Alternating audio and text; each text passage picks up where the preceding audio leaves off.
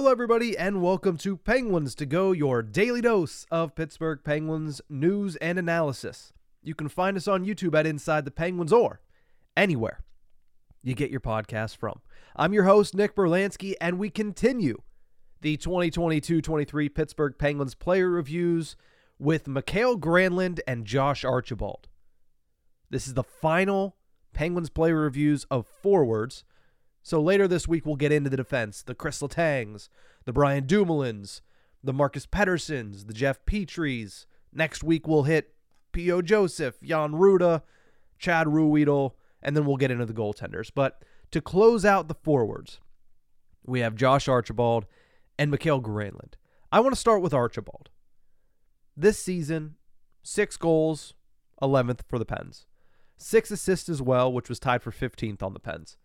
12 points in general, which was also good for 15th. And his underlying stats had him in a similar position on the roster. 50% of the shot attempts, which was good for 15th on the Pittsburgh Penguins. 53% of the expected goals for when on the ice at 5-on-5. That's 15th. And 51.75, there it is, percent of the scoring chances for at 5-on-5. That was good for 14th. On the Pittsburgh Penguins. So, statistically, not an overwhelming success for Josh Archibald. But when the expectation meets the reality, you have a player in Josh Archibald that knew his role and he played his role to a T. You really can't take anything away from the season Josh Archibald had, because if you do, you just expected too much. I'm not sure there's very many people that expected much out of Josh Archibald. He came out and did exactly what I expected him to do, right?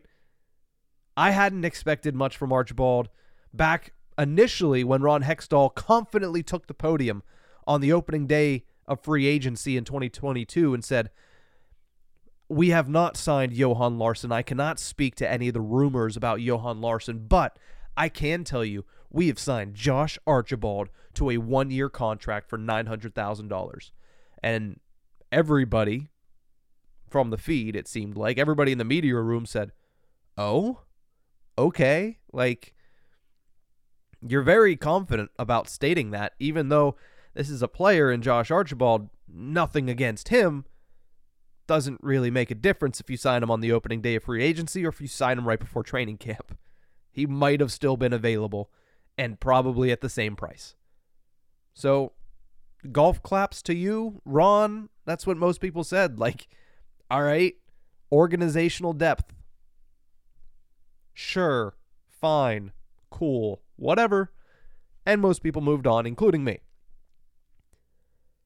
Archibald made the team out of camp, made the opening night roster out of camp, and for the most part, played the majority of the season as the Penguins' fourth-line right wing. Killed some penalties. Was basically the only pest the Pittsburgh Penguins had on the roster. He played that role to a T, and he was fine, right? He was nothing spectacular. He wasn't somebody that you would throw out there and say, hey, one of the best fourth-liners in hockey. He really played his role perfectly and then went above and beyond the call of duty. No, he didn't do any of that. He was Josh Archibald. Everything you would expect from that statement, he was this season. Not much to write home about, not much to really take against him. Like I said, would I re-sign him if I was the general manager of the Pittsburgh Penguins? Not right away. Right? Like I said for last offseason, he's not a guy you need to go out and make sure you get on that opening day of free agency. Did he play his role well? Yes. Was he available for the Penguins for most of the season? Yeah, and that's another thing you need to ask of depth players. Make sure you're healthy. Make sure we can utilize you as a team. And he did that. Was he a distraction? No, he wasn't a distraction this season. There were plenty of distractions for the Pittsburgh Penguins. It wasn't Josh Archibald. So, would I mind seeing the Penguins bring him back? No, he's a cheap depth option.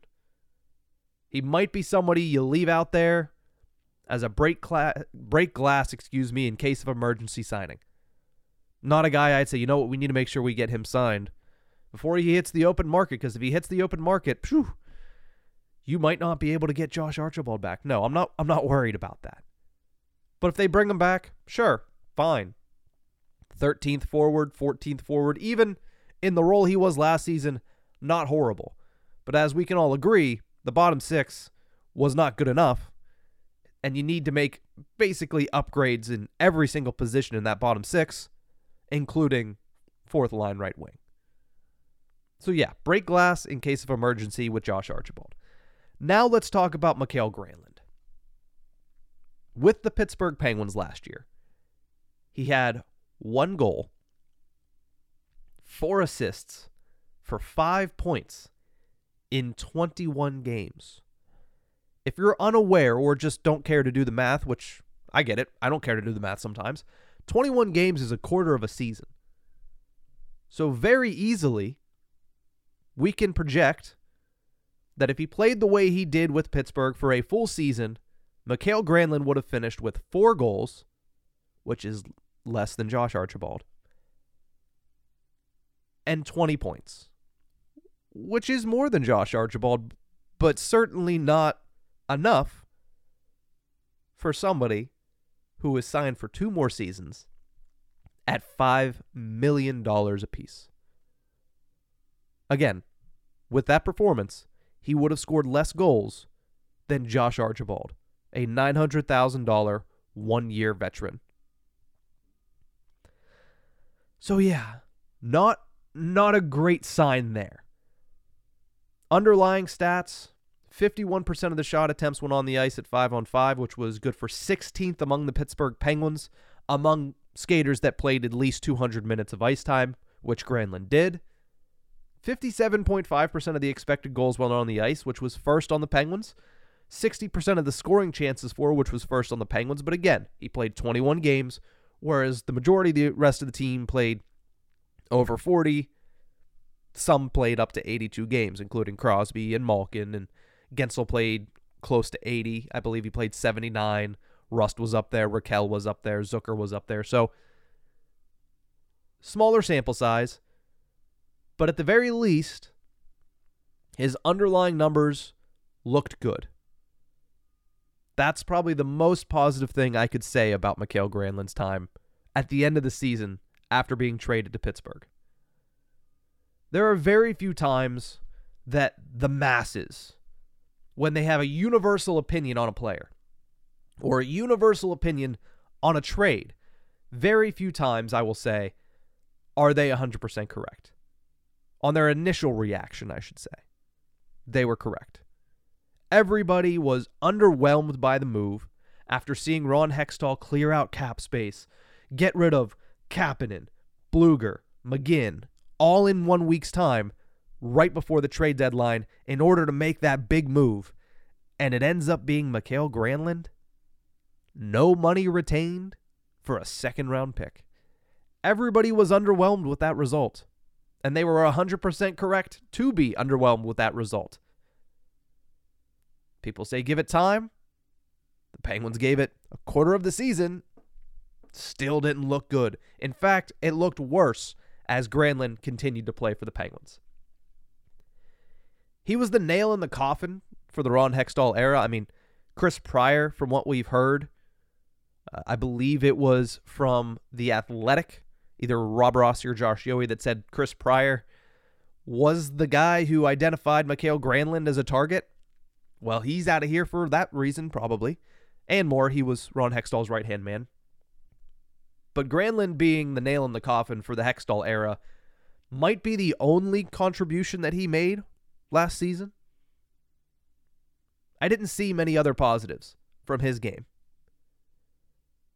And I honestly haven't seen a deadline piece fit worse since the Penguins acquired Derek Brassard in 2018. And I get it, 5 years in the grand scheme of things isn't much. But let's not forget, the Penguins traded the farm to get Derek Brassard on the team in 2018. That was their big swing at a three-peat. It was the wrong swing. And even that goes toe-to-toe with trading a second rounder for Mikael Granlund. It really does. Like, if it wasn't for how much the Penguins gave up, that would probably be on the same level as this. Now, the Granlund stuff goes underneath it because they didn't make the playoffs. The stakes were not as high because you weren't going for a third Stanley Cup in a row. And at the end of the day, I don't know. Brassard was even a better fit, though. Like, Mikael Granlund was not good at hockey. That's the biggest issue. He was weak on the puck, from my observation. Weak on the puck. Never really got into the high chance areas in the offensive zone. And he can't finish. He brought almost nothing. The one thing that is considered a strong suit for Mikael Granlund is his passing ability. And he didn't even show that in the last 21 games. Now, there is a chance that he comes back to the team next year, gets another opportunity to make a better impression. That's going to be what you need to see. You're going to need to see him become a facilitator. With Nashville this season, he played predominantly in the top six. Is that what we need to see from Mikael Granlund to get anything out of him? $5 million, you need to get production out of that. If you're not able to offload it, and there's a high chance that nobody wants to take that contract this summer. So there is a chance that he is back next season. I would say it's more likely that he's back than it is that he's not. No matter how bad he was, no matter how much this new general manager, whoever it may be, wants to get rid of him, there might not be a suitor, and there might be a deal to make surrounding Mikael Granlund. So if he is back, is that what you have to do? Do you have to put him in the top six? There might be a spot vacated because Jason Zucker's gone, but Zucker also plays the left side. Granlund plays the right. That point, it's a Dom Simone situation. You're paying a Dom Simone type player $5 million. It just keeps getting worse from the optics standpoint, right? Because Dom Simone was a replacement level player. For the most part, when he was in Pittsburgh, he was on a two-way contract. And even when he was on a one-way contract, what you saw was if he's not playing with Sidney Crosby, he's not contributing to your team. We haven't seen Mikael Granlund play with Sidney Crosby. We haven't seen Mikael Granlund play extensively with Evgeny Malkin, so we don't know what he is with them. We've seen him play top 6 minutes with Nashville. Guys like Matt Duchene, Philip Forsberg, Ryan Johansson. He did that last season and scored 9 goals and 27 assists in 58 games with them. Not overly impressive numbers, but certainly more than he showed in Pittsburgh. So is that what you have to do?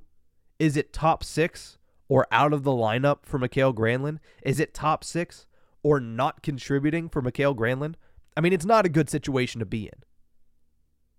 If he's with the Penguins, that might be the only way to salvage any sort of production out of him. Now, there's a chance he comes into Pittsburgh next year. He's more comfortable entering a full season, gets the offseason to kind of acclimate a little bit to his situation, to where he's going to be playing, to the role that he's going to have, and he comes out and he's a decent bottom 6 guy. Maybe he's the third-line center to start the season. It's not going to take much to show more than he did at the end of last year, but he needs to show way more than that for $5 million.